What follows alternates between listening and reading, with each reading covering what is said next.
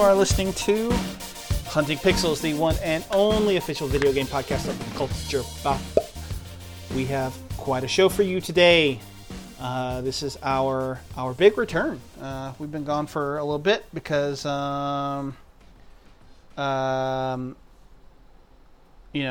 schedules and whatnot. Also, people getting sick in the middle of summer, which I don't believe is a real excuse. You can't get sick in the middle of summer. I'm just kidding. I know that that's not true. Anyway, we're back, and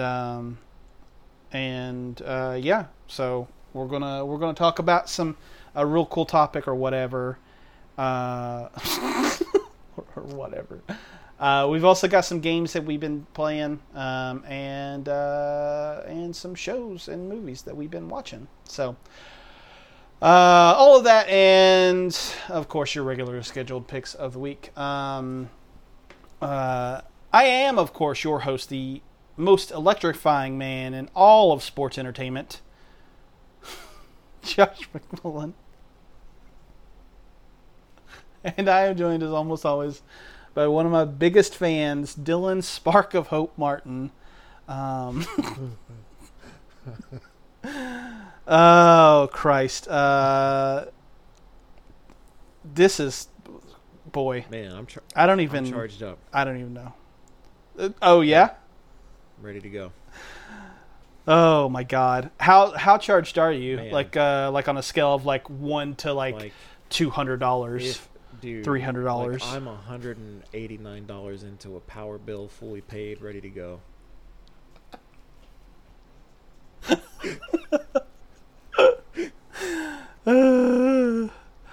Oh my God. Well, that's good to good to know.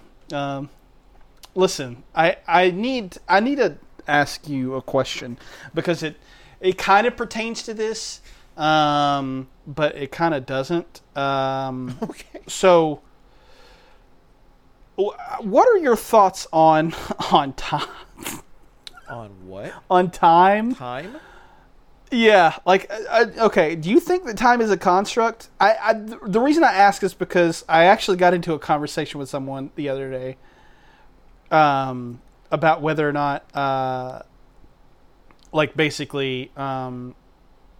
whether or not time is something that is man-made. What the fuck? I am way too high for this. What the fuck? Alright, so let me start it. Okay. Alright. What the fuck? I did not expect that. Well, it pertains to the current situation because Austin doesn't know what time is. All right. I genuinely think that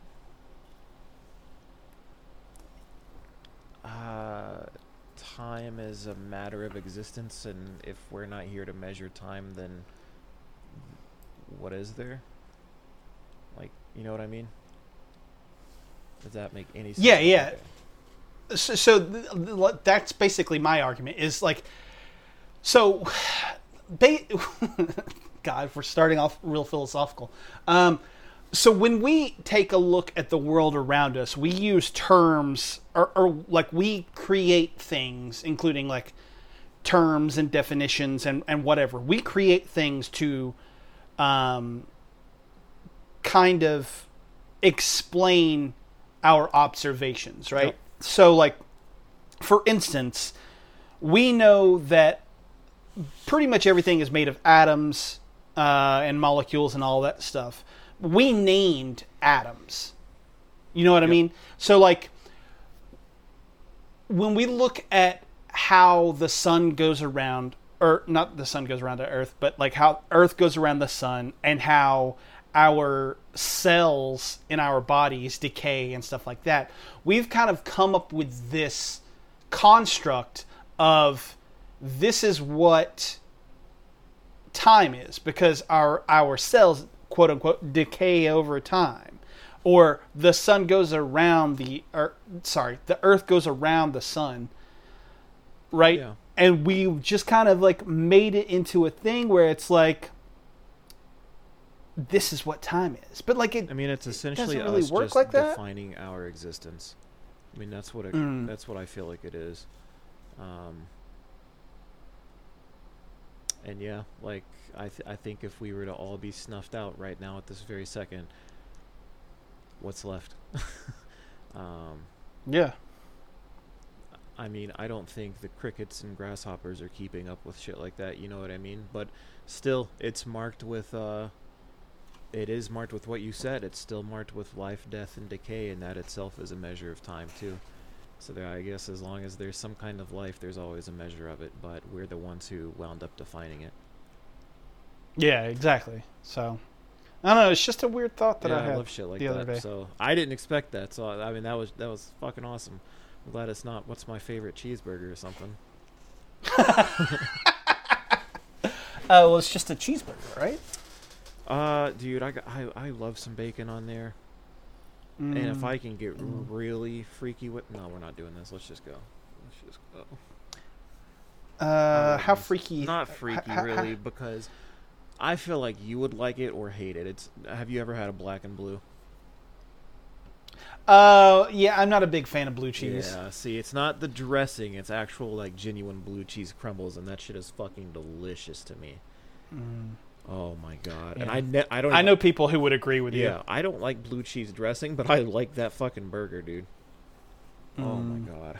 Maybe I need to give it another shot. My taste buds are changing again. Yeah, so. I feel that. So, the one that... Dude, I don't even know which one I like the most. There's one...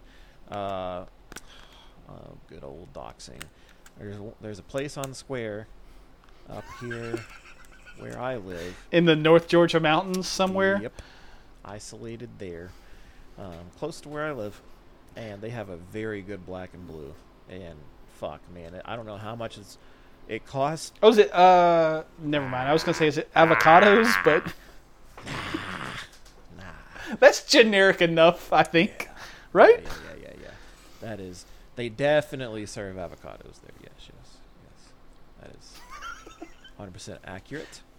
And we are in line in thinking. Oh, okay. Yeah. What are we doing? Oh, yeah. I don't fucking know. I watched Talk to Me. I listened to Talk to Me. Hang on. The Talk to Me, no, is that the name of the song? The Two Door Cinema Club song? Ooh, look at you. Is that what it's called? Pat your little head. We're on the same wavelength. Oh, man. Ooh, I love me some Two Door Cinema Club. Yeah, Talk to Me. So this is the movie that came out. I think it hit the Toronto International Film Festival earlier this year. I could be wrong.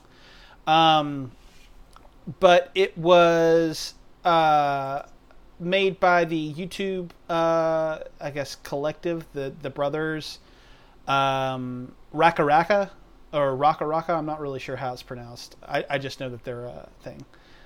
Oh, it was Sundance. That's what it was. Okay.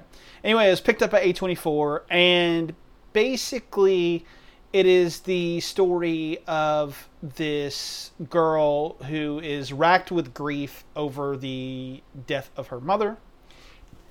And she goes to a party one night where they are playing this game with this kind of...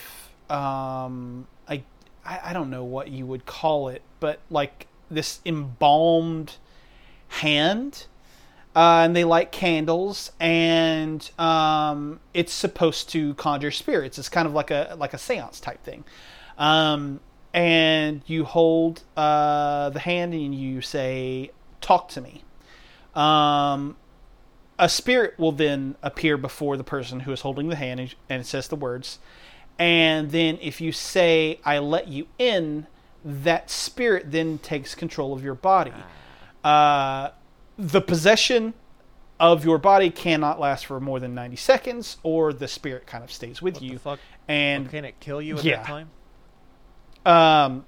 Yeah, so what it says, like, what it basically comes down to is, like, you're basically dead on the inside. Your soul is now in hell, and they are fully in control of your body, more or less. What the fuck? Yeah. Yeah. Okay. I'm going to start my thoughts by saying this. I don't get scared in horror movies almost ever anymore. And this movie rocked my shit. To the point that, like for a couple of days after watching it, I was, like, kind of turning off lights behind me tentatively type shit. This is the scariest fucking movie I've seen in a very long time. All right, so I gotta ask, like, if you could put this or Hereditary. I think it's scarier than Hereditary. Good. So I have to fucking watch it now. Where can I watch it? Was this? I think it was just A24. I don't think it had anything to do with Blumhouse. Let me check this real quick. Talk to me. Adelaide Film Festival, Sundance. It doesn't say who the distributor was.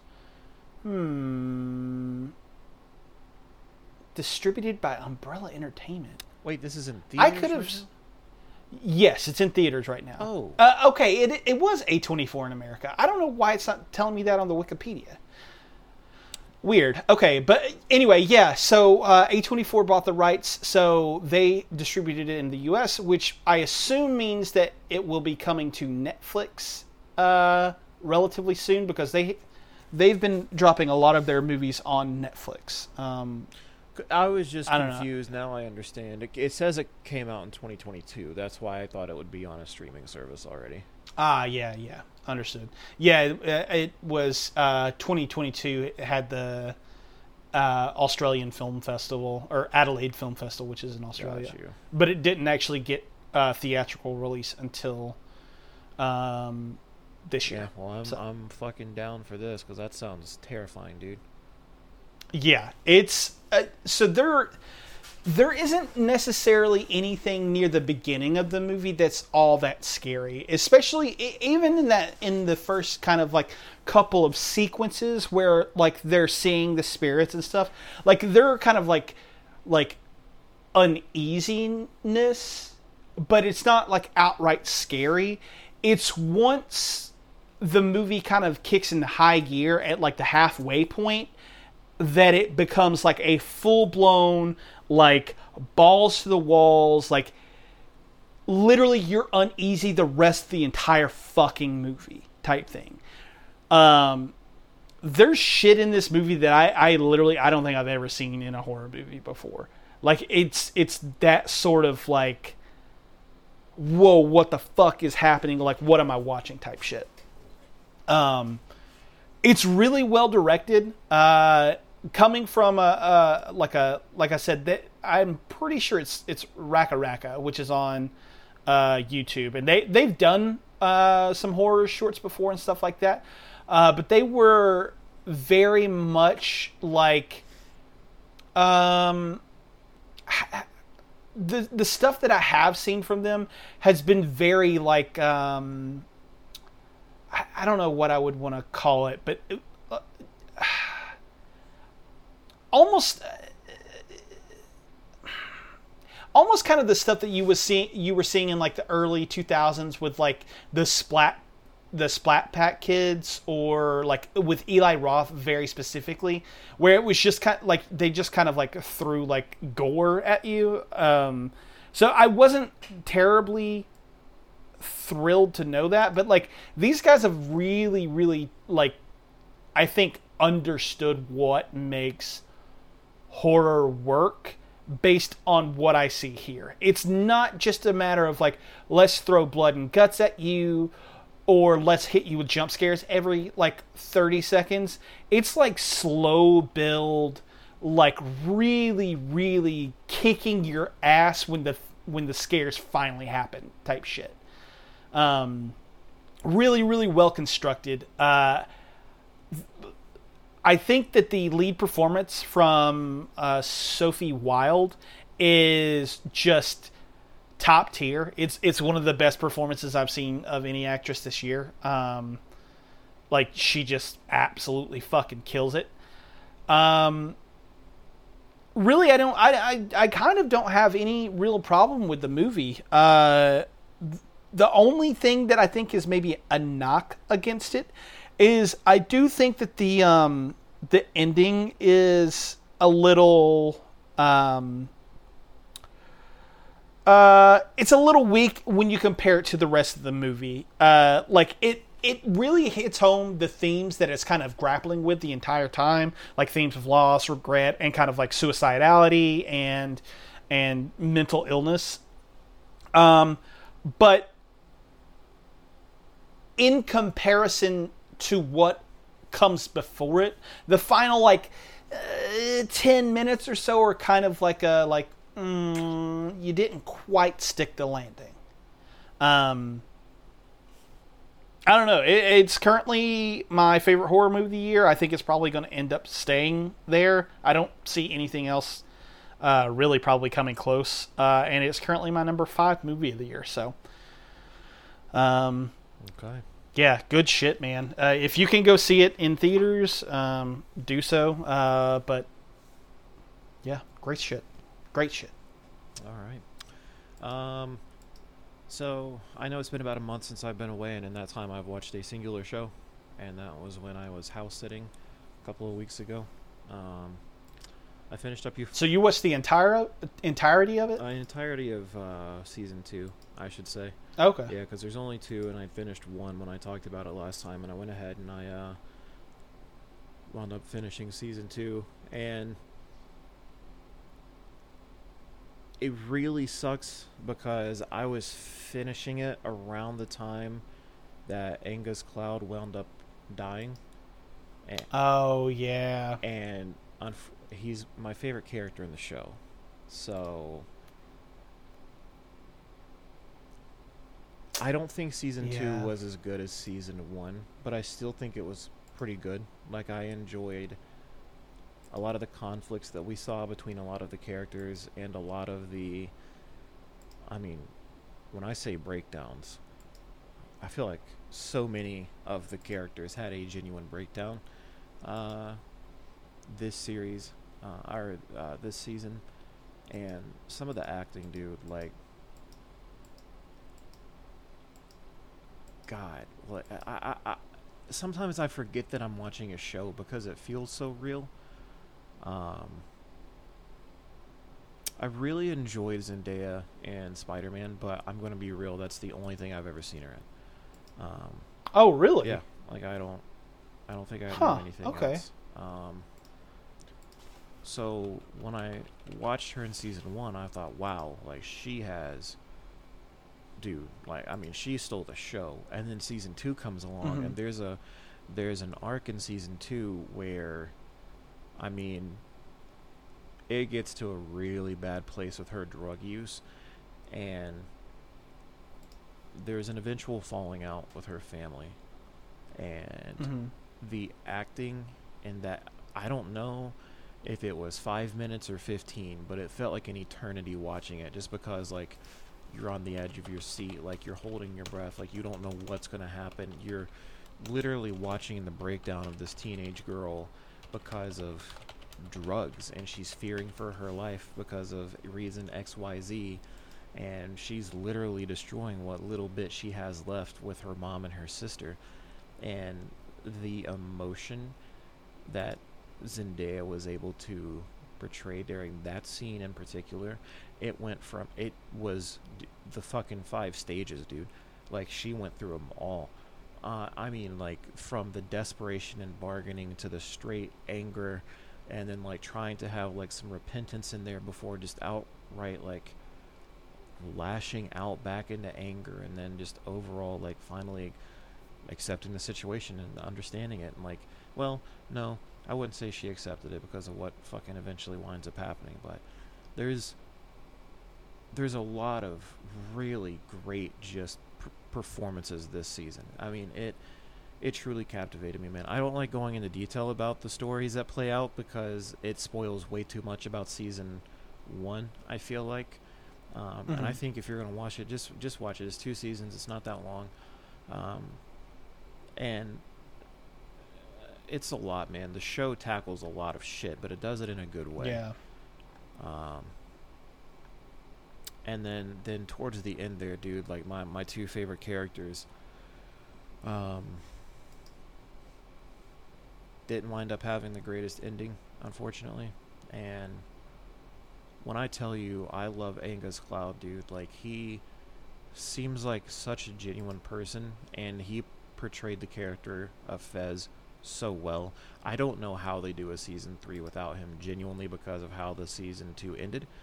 I don't know how they go from here. It kind of ended in a way where if there was never a season 3, that would be okay. It didn't have a lot of happy endings, but it's not a show with happy endings, you know what I mean? Yeah, for sure. Yeah. I understand why everyone likes this show, because everyone fucking likes this show, but I can't watch it because it's basically misery porn. Yeah, it's bad. Like, and I don't know.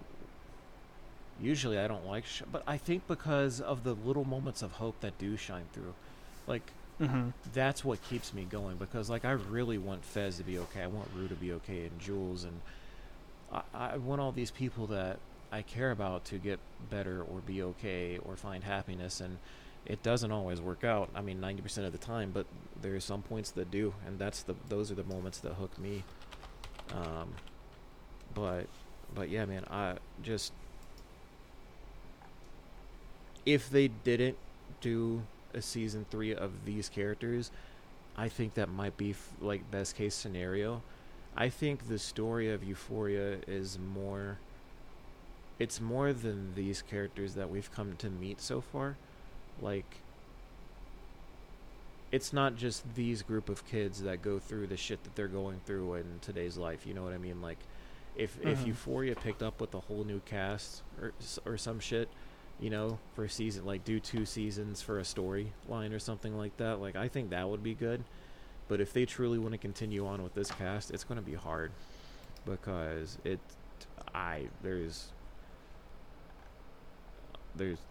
hard without Angus, dude. But it was great. I loved it, and highly recommend it. Yeah, I'm with you there.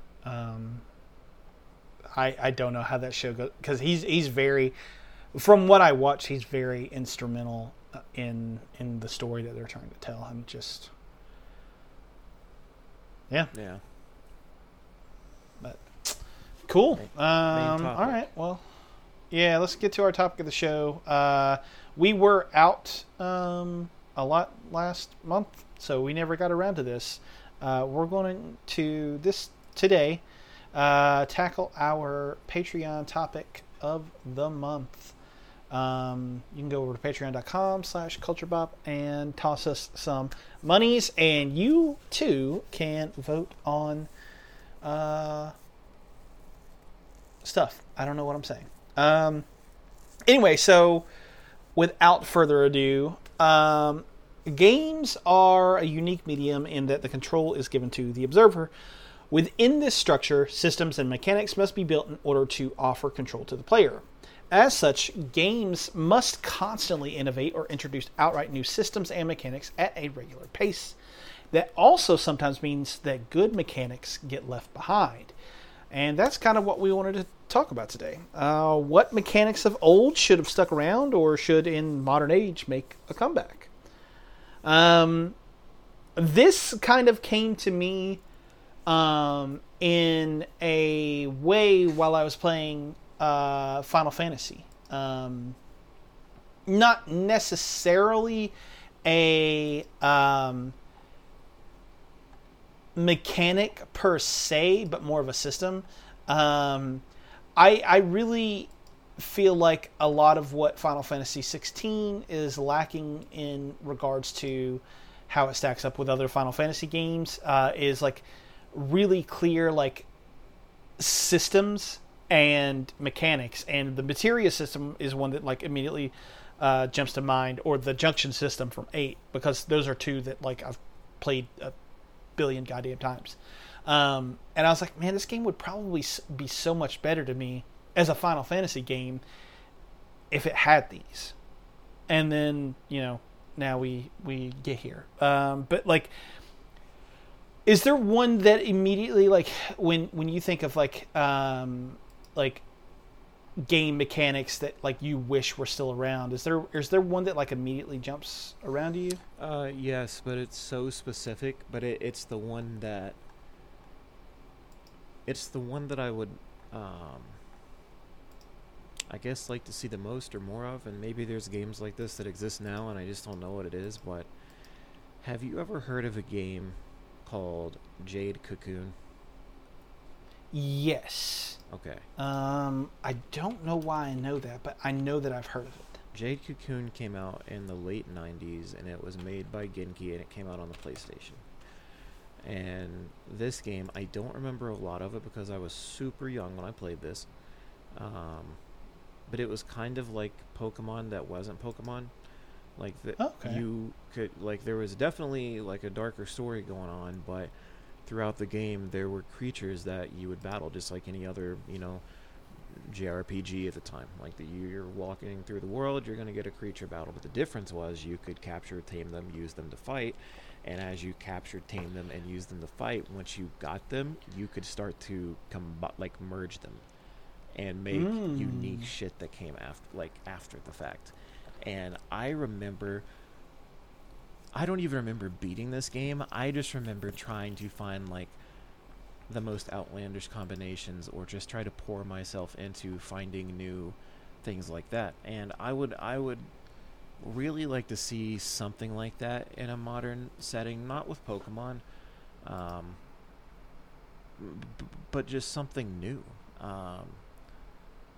Like, get away from Digimon and Pokemon. Just make it something like what's the other game? Tim that came out, the MMO. Like, you can't combine or anything, but like you can make a successful JRPG that's Pokemon like, but make it something completely different. You know what I mean? And then implement mechanics like this just to make it stand out on its own. Like, that was such a fun part of Jade Cocoon to me. Like, that's what I remember more than the story.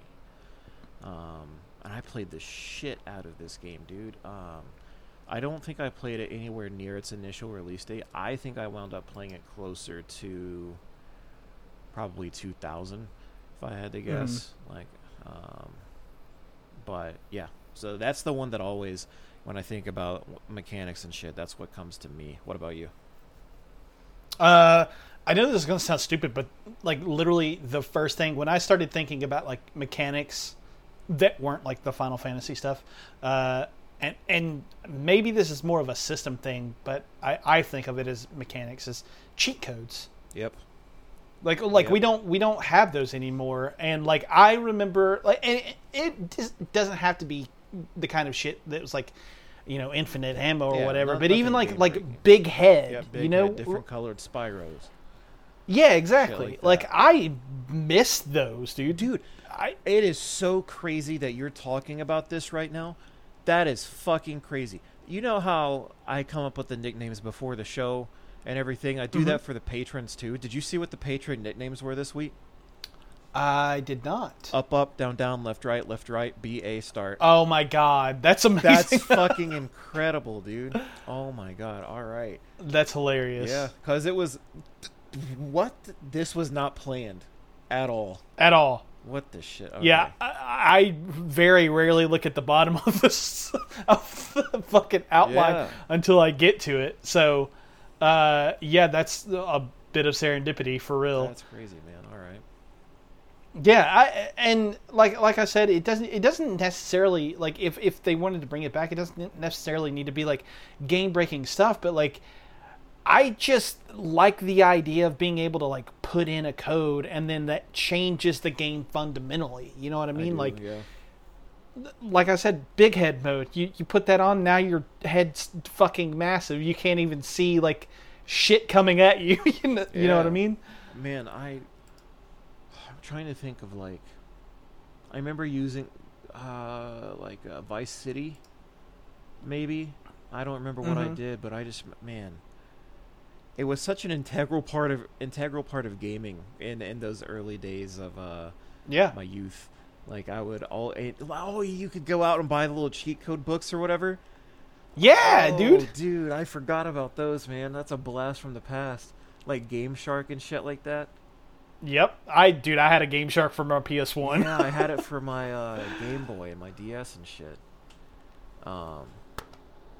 That's wild, dude. But yeah, I miss those so much. And like you said, they don't have to do much. Like even the 99 lives code, you know what I mean? Like that's so. Yeah. To be honest, or you were talking about there's a game mechanic that's gone, like lives.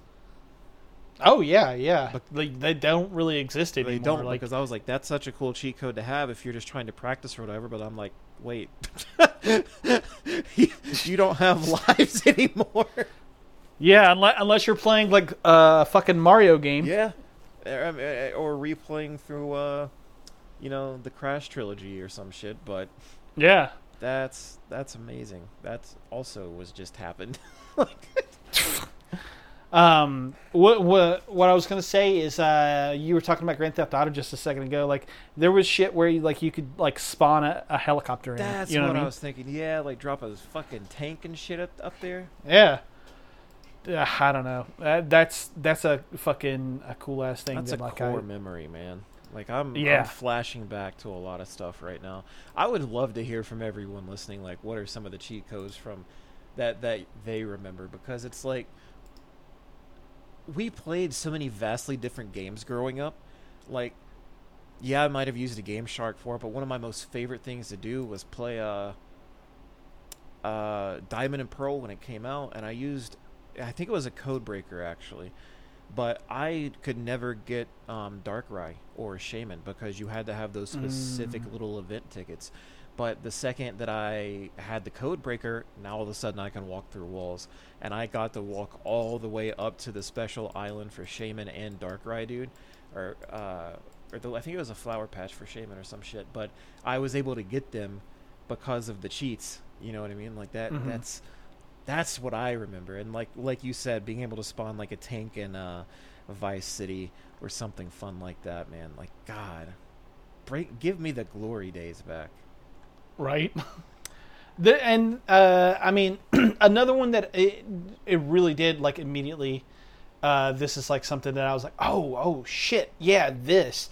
This kind of borders on like system and mechanics, because it's kind of, I mean, I guess technically systems are made up of mechanics, but like, did you ever play LA Noire?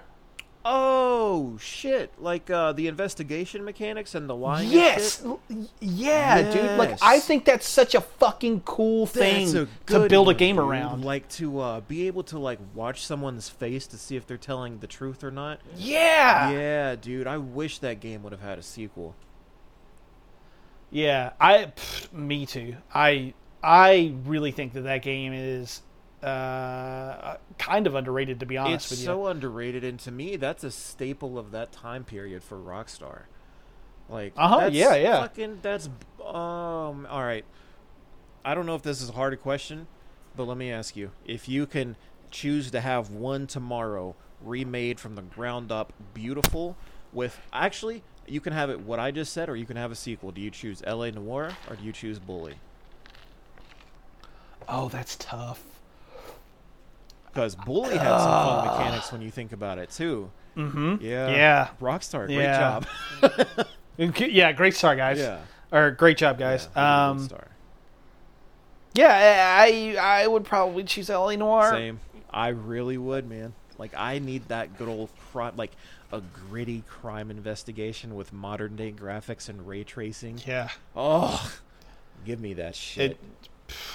I'm right there with you, man. That's such a good one, dude. I that's even for me a game that I love, and I forgot all about that. Oh. You know, it's funny that one sprang to mind, but I don't even think I ever finished that game. I'll be real. I don't think I did either. But I don't know why, but I remember having such a great. Oh, I had a friend come visit, and he let me borrow his copy of it, and then I just never picked it up. But I still think it's only like $19.99 right now if you were to pick it up. It might even be. I doubt it's on Game Pass, but Yeah. So let me throw this one out because I don't feel like it's the same as it used to be, especially when I think of a game like son of a bitch. I cannot remember the exact one I'm thinking, but there is a time frame when they started to dwindle. I feel like stealth is not what it used to be in games at all. I 100% agree with that take. Like when I think of a game like Splinter Cell, there's just nothing like that anymore. Like Hitman, maybe. Like I did not play the new one, so I don't know. But stealth is just so like, dude, you're no, I'm not creeping up on you in some crunchy gravel in broad daylight. You're not gonna turn. You got me fucked up, dude. Like there used to be actual thought process to. Mm-hmm. It was a stealth game, but more so it was a strategy game, and that's just not there anymore. Yeah, I 100% agree with that. Yeah, stealth as a that's actually even maybe even a better example because now like I don't feel like you need to stealth around in those games anymore because they haven't incentivized you to do so, and it's one of those things that like. I know this is going to sound weird, but I kind of feel like the AI in some ways and the way that enemy paths and sort of like where enemies were laid out in those earlier Assassin's Creed games are better than what they are now. I know that that's objectively not the case, but like I remember very distinctly having sections in that very first Assassin's Creed game where I was like, I don't know how I'm supposed to do this because these guys follow this path and this guy's over here, and if I make noise here, like in my head, I remember it being like way more robust than it probably actually was. But like, I tried playing Valhalla, and I was like, I don't need a stealth. I can just run through this shit. Viking, dude. Yeah. Your war cry is to blow that fucking horn and charge in with 20 people. Like, you're not using stealth. At all. No, at all. There was actually purpose to it in those early games. I wish... Splinter Cell... Is Conviction the one where he's an old grizzled man? Splinter Cell Conviction? I think so. If it's not that, it's Blacklist, but I'm pretty sure it's Conviction. Conviction... I'm not gonna lie, that's my favorite Splinter Cell. Ooh, that's a hot take. I know. I don't know why I enjoyed that fucking game as much as I did. And I know that... I have never had a happy response from that.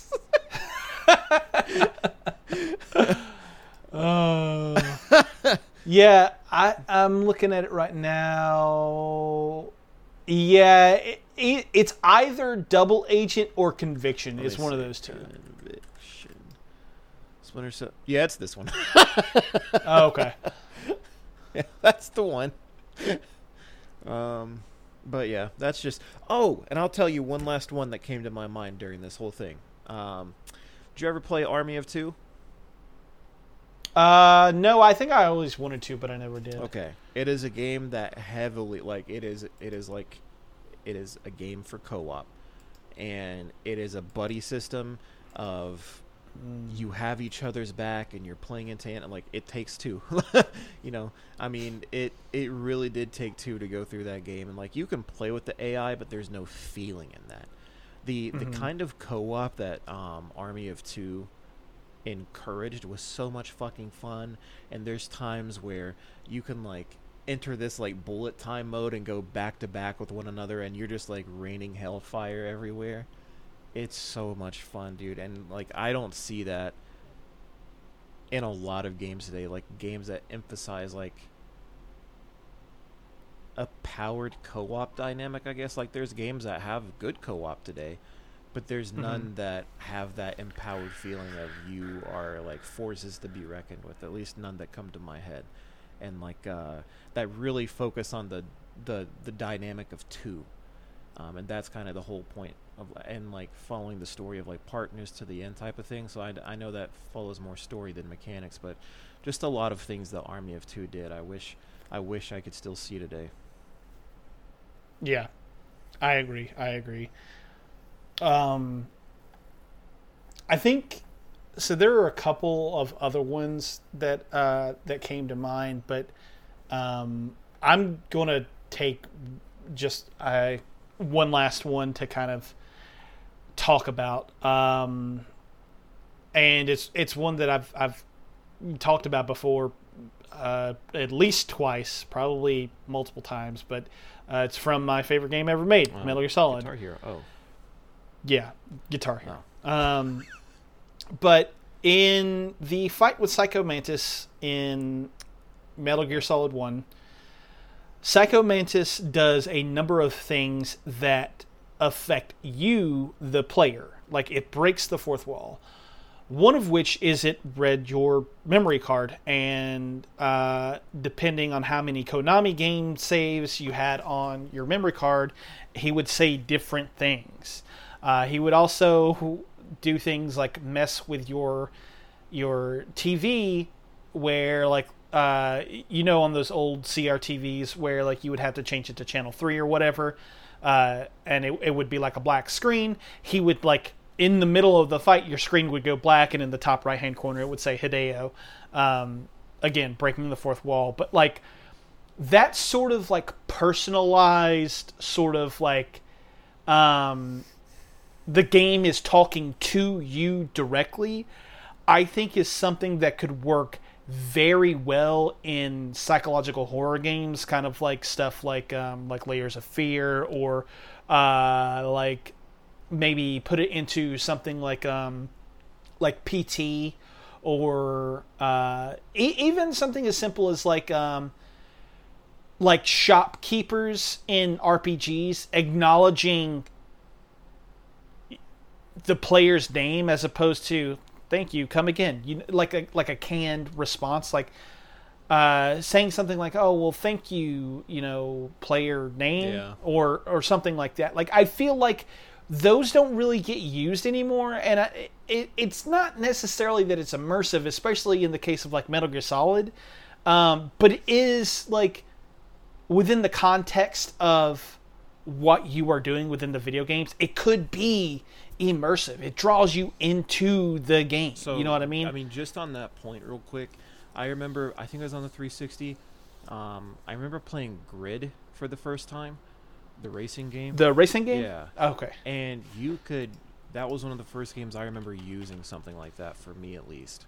Because you could choose to select your name, and then like you had this either AI or something. You had something that was talking to you, and it would use your name, and I was like, holy shit. And it did the exact thing that you're saying, and it brought me into the game.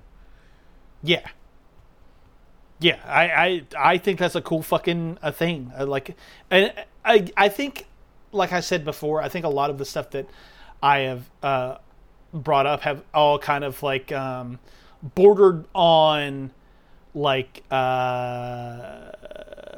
systems, but like I don't know, that those simple little things just, I feel like they bring you into the game more than just, like I said before, like if it's an RPG and just a canned response, like I don't know.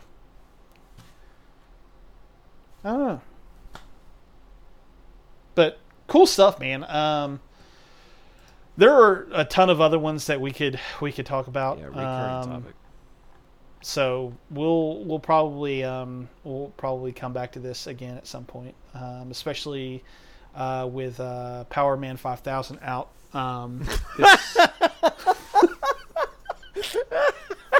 This episode. Oh my god. that was one of those ... moments for me, and then when it hit, oh my god. I was like, yeah, God. Austin's a metalhead, but then it hit me. Oh, fuck, alright. Anyway, I guess let's talk about what we've been playing. I hate... So I'm gonna skip over the one that I have written. I have another one. Okay. I just need to talk about that with Austin next week. Is the DLC out? Is that why? It's not out yet. Okay. But, brother, I haven't had a lot of time for gaming recently. But when I do, I have played next to nothing but Violet, and I've had a better time than I did the first time around. So, got a lot to say. Okay, cool. Well, so I'm going to go ahead and I'm going to do the last talks I'm going to do about Final Fantasy 16 until Game of the Year rolls around. Final Fantasy 16 is a very good game that I really enjoyed playing. I do not think that it is a good Final Fantasy game. Yeah. A lot of the stuff that I brought up in our kind of like deep dive episode that we did that a month and a half ago. A lot of those things just kept nagging at me, and the more I played of it, I was like, this feels... this is going to sound really weird because I love Final Fantasy XIV, but it feels like an expansion to Final Fantasy XIV that you only play by yourself. Shit. That's weird. Yeah. There are just so many things that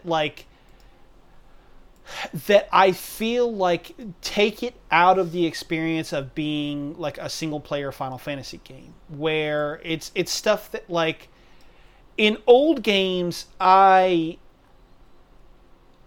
don't think that I would have necessarily noticed if that stuff was gone. I don't think that I would notice it here, but like it wasn't gone in those old games, and it's very noticeable to me here. Just for instance, this game doesn't really have a party, but it kind of does.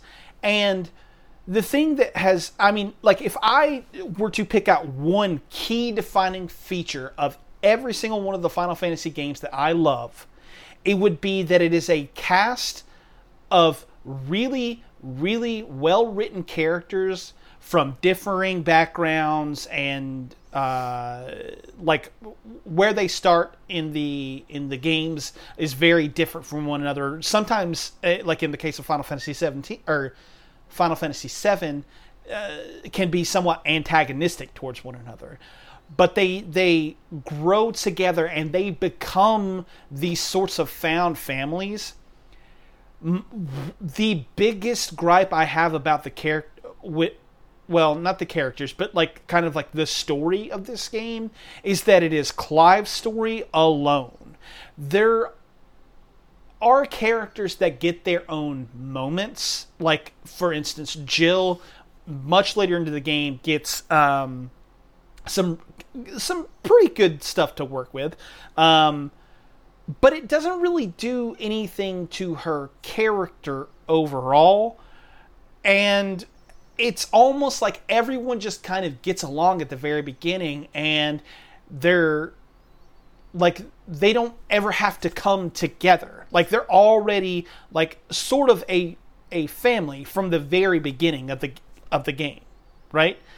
And for me, I would like each one of these characters to be written well, and I don't think that each one of the characters here is particularly written well, outside of Clive, who's, again, like this whole thing is Clive's story.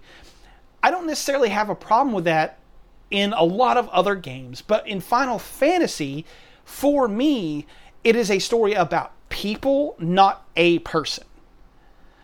And it just, I don't know, like, I feel like a lot of the characters that I meet in Final Fantasy XIV, even though we're not like a party, like we start out in different areas, and there are things that affect these characters over here, and they affect these characters over here, and like, but at the end of the day, it tells a robust story about all of these characters, and not just my character. In Final Fantasy XVI, I feel like that's inverted. It's all about Clive all the time, and these other characters get little moments here and there, but it's never... it never really amounts to much.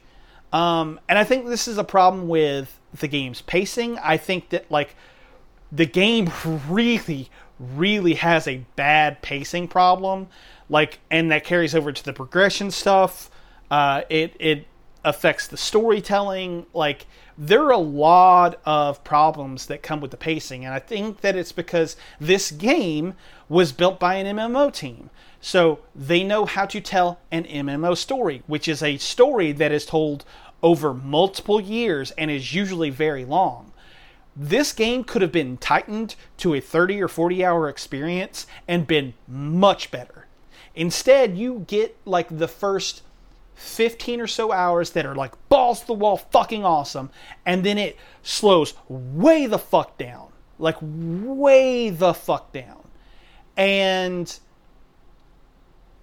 then you are doing a bunch of like boring kind of like nothing tasks. Like, the story stuff kind of moves the story along, but it doesn't like there aren't things that like meaningfully affect the story. Like, there are characters in here that could have been cut out and their entire quest line scrapped, in my opinion, to make the thing run way smoother than it actually does. I still really, really like it. Like, I think it's a really good game. When I am playing it, it feels fucking awesome. I love being in battles. I love switching out my abilities. I love running through like combos with my abilities.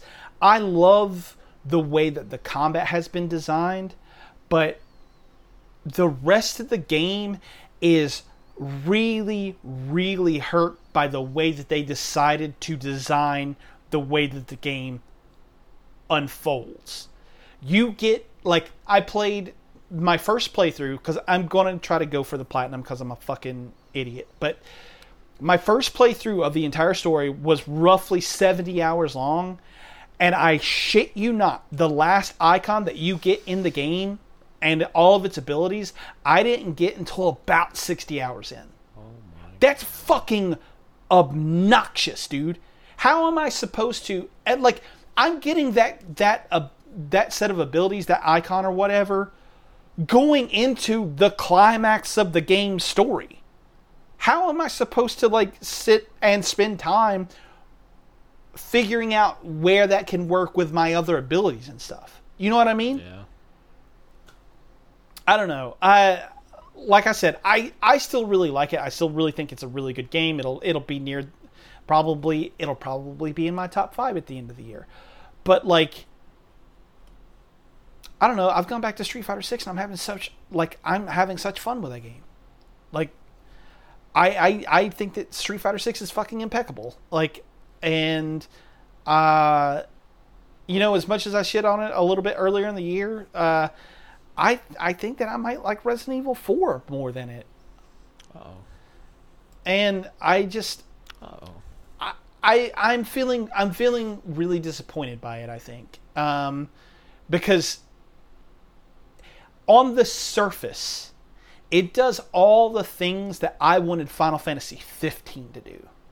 It has a really deep story with a bunch of interlocking characters that don't quote-unquote know each other. It has a really cool battle system. It returns to, like, adding tropes with, the icons being there. And to be clear, the boss fights and the icon fights in this game are fucking stellar. They are some of the best fucking boss fights I have played in any game in the last 10 years. Like, they're up there with, like, Elden Ring for me. Like, type of boss fights, because the mechanics within those boss fights, for just individual ones, are so different and fun to kind of like realize what the patterns are and everything. I love the way this game plays. I hate almost everything else about it. Okay, well, that's a bummer.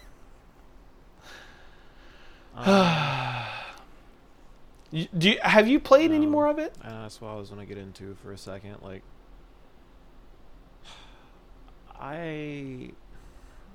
my life has gotten very chaotic, and it's very hard for me to sit down and play games right now. sometimes I can get really fortunate and have a good few hours to pour into a game. Sometimes, most of the time, I don't. Um, Mm-hmm. I can't bring myself to pour into Final Fantasy right now. Um, I was pouring a lot into Pokemon because I can play that in bursts. Like I know Pokemon quite well. Shocker. Um, and that's kind of what I've been doing with the other game that I'm playing, which is Cyberpunk. Um, Okay. I Are you getting ready for like the DLC? Yeah. So, unfortunately, a lot of it's been rough month, rough summer, rough a lot. Financially, not doing so well. Don't know how many more games I'll be buying for the rest of the year. So I'm trying to enjoy things that I love and I want to prep for if new shit's coming out. So cue me playing Violet, cue me playing Cyberpunk. I'm gonna tell you something, motherfucker. I never thought I'd say. This game has done a full 180, 360, 720. I don't know. It's turned itself around. It's out of jail. It's reformed. It's sober. It's got a job in an office, working 9 to 5, making good money, living in a house on a quiet street, far away from the city. It's living lavish. All right, and it sucks because I want to pour more into this game than I have time for, man. But I'm having such a good time with just exploring Night City, dude. Like it runs perfectly fine now. It's very smooth. I'm playing it on the PS5. Um, Mm. it, I am having such a blast just running through and getting lost in Night City, man. Like I should have watched Edge Runners leading up to me playing it again, but um, failed to do that. But god damn, dude, if I don't love just investing into the characters that are in the game, like I love Jackie and his mom and Misty and the Ripper Doc Vic, and then just the overall relationship with V and Johnny and then Pan Am and just everyone that you meet along the way, and like even the side quests, dude, like the monks and shit that you wind up helping, Judy. Like this game shines in its story, man. And the world itself, like of Night City and the outskirts, where like all the nomads and shit are, like Mm-hmm. it's one of the most beautifully crafted worlds that I've been a part of. Like the neon lights of the city just transport me to another world. Like I genuinely feel like when that little synth music kicks in, man, like oh, I'm just there. Like it took a long time for me to be able to play this with a level head, and I'm glad that it did. It's kind of like The Witcher 3. Like when I came into The Witcher 3, the game was already fixed from all its failures at launch. So I played it and it was great. And then Cyberpunk got it on launch. I had so much shit just wrong. And it took me out of playing it. And I finished the game and I did enjoy the story, I will not lie. But I had so many problems with just the bugginess and performance. Mm-hmm. And I don't know, it just kind of felt lackluster. But now it's like it's a nice buttery biscuit. And I'm eating every bit of it. Yeah, so it's my understanding that they've fixed like a ton of the problems that the game had initially, right? Like obviously like a lot of the glitchy stuff is gone, but I like, have had zero issues with the game in terms of bugs, performance. Nothing has happened since I've been playing the game for about a week now. okay. It's wonderful, man. Like there's a substantial difference when you put it on ray tracing mode, but that's pretty obvious why. Like it definitely drops down to a 30 frames per second, but if you just sit there and look at the world, like I mean you can see those extra little details, but the second you start to move it's like uh-oh. But I will tell you, performance mode looks almost damn near as good, and it runs like butter, man. Fucking wonderful. There's some things I want, like it's 2023, and I don't think there should be a game out there that doesn't come with customizable controls. Like I feel like I should be able to do that in anything now. Oh yeah, I agree. And Field of View. I need a FOV slider, please. Like that needs to be staple on a first-person game. Yeah. I they're adding a FOV slider, if I'm not mistaken, to Dead by Daylight, which is I thought you were going to say to Phantom Liberty. Oh, maybe. No, I don't know. doubt it. That's why I got ahead of myself. That's good though. I'm excited about that, but I do think that it's kind of a necessity in this modern sort of landscape of video games. Like I don't understand why every game doesn't have one, but maybe that's just old-fashioned. Maybe we're just old.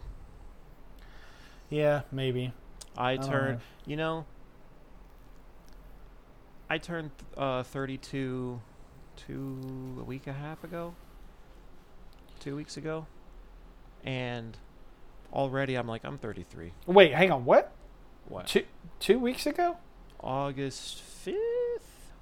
And we didn't know about this. Okay. No, I try to keep it low key. I'm not a birthday person. I'm like I about said August. I'm like Austin. I'm just like my birthday. I'm like Austin with Christmas. That's what I should have said. Like let's just not. My. Yeah, but I turned 32, and in my head I'm like I'm already 33. I just feel old. Like just round up. Yeah, I also feel very old at this point. But hey, is that all? We got more? I'm going to talk about Dead by Daylight real quick. What you been playing? I've been playing, and I until today, when I got to play for about an hour or so with Bryn, after I got out of work, I was fully prepared to come in here and be like, I don't think I'm playing Dead by Daylight anymore. The fuck is happening today? I love this game so fucking much, man. I really, really think that this game is like one of my all-time favorite games. Like, just seriously, I fucking love playing it. It is so much fun, right? The last roughly month or so of the game have been the least fun I have ever had playing this fucking game. I was talking in I think I'm pretty sure I've shouted her out on the podcast before.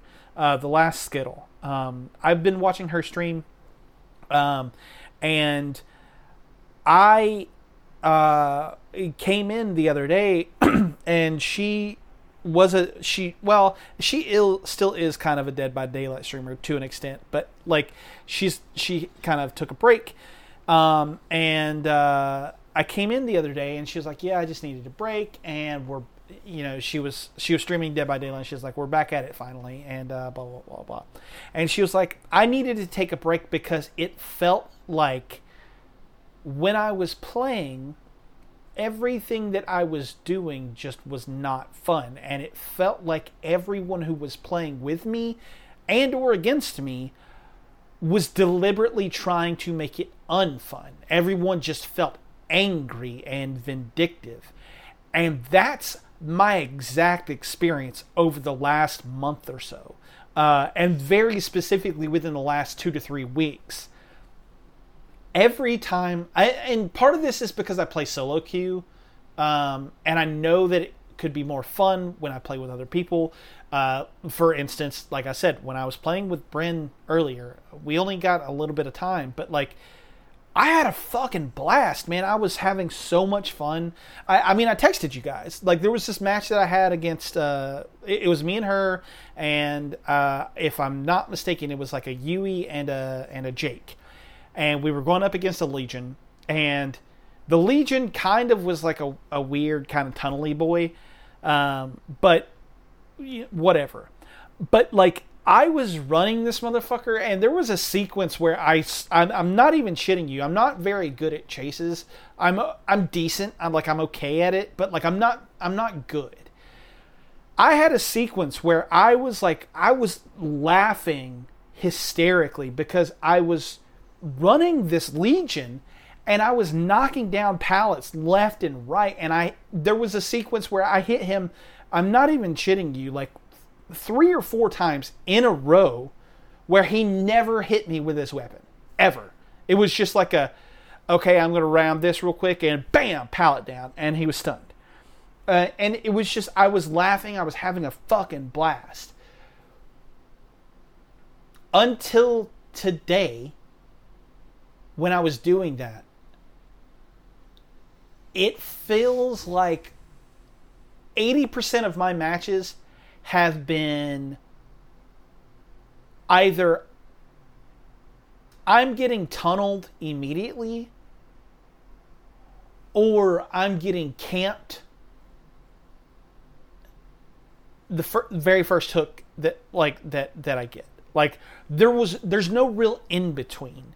Like it's a situation where like the person comes and then they hook you and then they're either right there the entire time or they leave, you get unhooked and they're immediately right back on you saying, you're fucked, I'm not doing this, you're going down. And I don't want to feel like I'm going to have a fucking aneurysm when I'm playing one of my favorite games. You know what I mean? I do. Like, I play Dead by Daylight to have fun. Like, and I understand the mentality of, like, you want to win. I want to win, too. I always, like, I go into these games because, and I play because I want to win. Like, I want to make it out of the matches every single time. But at the end of the day, if I don't win, that shouldn't affect whether or not I had enjoyment in the game. And up until, like I said, about roughly a month ago, that experience was my experience. I had fun almost every time I was playing. I would get frustrated here and there, you know, whatever. But I was, for the most part, having fun. Something has changed within the roughly last month or so where killers are fucking assholes and survivors are the most unhelpful motherfuckers I have ever played with. I had a match where I'm not even shitting you. I was the first one down, and I'm sure it had something to do with like the killer was probably running Lethal Pursuer, where they immediately know exactly where everyone is for the first, I want to say 5 seconds of the game. When the match starts, 5 seconds, every survivor's aura is revealed to you. And I'm relatively sure that they had it. They came and they got me immediately because I was away from everyone else. And then I got hooked and I died. I didn't try to get myself like off the hook. Like I never tried, you know how you can do that in the game. I never tried to get myself off the hook. I waited the entire, I don't even know how long it is that it takes for you to go from stage 1 to stage 2 to dead. But whatever that time frame was, I waited for someone to come get me and they never fucking did. Jesus. And I'm like, I literally got to play the game, like actually play the game for 30 seconds. How is that fun? How I like, to me, I don't understand how that's like a fun thing. If you were in the if the opposite were true, right? Like if one of the other survivors had gotten down within the first like 30 seconds of the match, I would have stopped whatever I was doing to try to go for the unhook or whatever, regardless of whether it kind of like resulted in my getting down. I play like that because I want the game to be fun for everyone. I don't want it to just be fun for me. I don't want it to be just fun for the killer. I want everyone to play and have fun. So I do my best when I'm playing to have fun with everyone and make that a possibility. And it feels like no one else has been doing that. And it's really disheartening because as I said before, this is one of my favorite fucking games, dude. I love playing this game. I just haven't recently. I don't know if it's like a mixture of like the devs have sort of incentivized bad behavior and they're not really doing anything to crack down on that, or if there was kind of like a switch that got flipped in the collective like consciousness of the killers or whatever, where they're all just like, yeah, well, fuck you, buddy, type deal. But something has changed. And I'm hoping that with the release of the Alien chapter, which is coming, if I'm not mistaken, next month, I'm hoping that when that releases, something kind of shifts back and it is a little bit more fun for everyone. But like I said, with the exception of today, like I haven't had fun recently, and that's a goddamn shame in my opinion. That sucks, man. But I get it, because that shit was even bad when I was playing. I can't imagine it being worse. Yeah, dude, and like I said, it's something that I've had to deal with in the past, but like I try to make the best of it. But when it's happening every fucking match, yeah, like when I am getting down, like the first one down, and I'm down within the first minute of the match, and like I'm getting tunneled immediately after I get unhooked, like it's not fun. It's not fun. Every single fucking match. I don't know. I don't like Final Fantasy anymore. I don't like Dead by Daylight anymore. I guess I don't like video games anymore. I feel that. Oh God. Anyway, yeah. So that's what we've been doing and stuff. So, why don't we get our picks of the week out and then get the fuck out of here. My pick of the week is a No Clip documentary. That is the YouTube channel No Clip. The Making of Immortality. Immortality is one of my favorite games of last year. And most of the time, the No Clip stuff kind of really goes into the deep dive of like game mechanics and how people came up with the concepts for their games and, you know, yada, yada, yada. And since Immortality is more of like an FMV, sort of like mystery game, it really kind of really goes more into like filmmaking and stuff, and there are a lot of really cool insights in here, like when Sam Barlow is on the screen and he's talking, you immediately know that this dude fucking loves movies. Like he's talking about shit that I'm like, I've never even fucking heard of that, and I love movies, you know what I mean? Yeah. So yeah, it's really good. It's a little bit over an hour. Highly recommend it. Mine is a song initially by Wake Up Hate, but this is specifically the Glide remix. It's called The Cure. This song, best listen to with headphones. I don't know what the fuck it is. Because it's very much an electronic song. It's very much a remix, but dude, it's like dubstep mixed with a little bit of everything, I feel like. But it's really trippy sounding how they can make the music just kind of reverberate from left to right. It just kind of sounds glitchy at the same time. Just a really fun song, dude. It actually came on my Discover Weekly this week, and I had such a good time with it. Been listening to it nonstop. It's a lot of fun. Hell yeah. I'll have to check that out. I like The Cure, so... No. It's just the song title. Oh, Wake I'm Up sorry. Hate is the band. Yeah, I'm sorry. Okay. Yeah. I was like, okay, No, yeah, that probably I just fucking love completely The Cure. ruined it. Because, yeah, I understand the love for The Cure. So, no, it's the name of the song. I'm sorry, dude. I just completely misunderstood. Yeah, I'm sorry. Probably everyone else did too. So, yeah, the song is The Cure, not the band. Okay. Well, fair enough. GG. Now you'll never check it out. I don't know. I might. It's a fun listen. Give it a shot. Cool. Awesome. Yeah, well, let's get on out here. As always, you can find us on social media for all things Culture Pop, Hunting Pixels, and the Culture Pop family of content. Culture Pop is available on Instagram at culture_pop and on youtube.com/c/culture pop. And, of course, Twitch. Pretty soon we're going to have these starting. We're going to have these as video podcasts where you will actually be able to watch them on Twitch on Mondays as they release. And then also I'm working, as I've said probably a million times at this point, on getting my schedule cleared to have a consistent streaming thing. Probably going to do a news show where we talk about the news. And by we, I mean me and maybe a guest. And then obviously we'll have video game streams as well. So go follow, and then we'll have some content coming there shortly.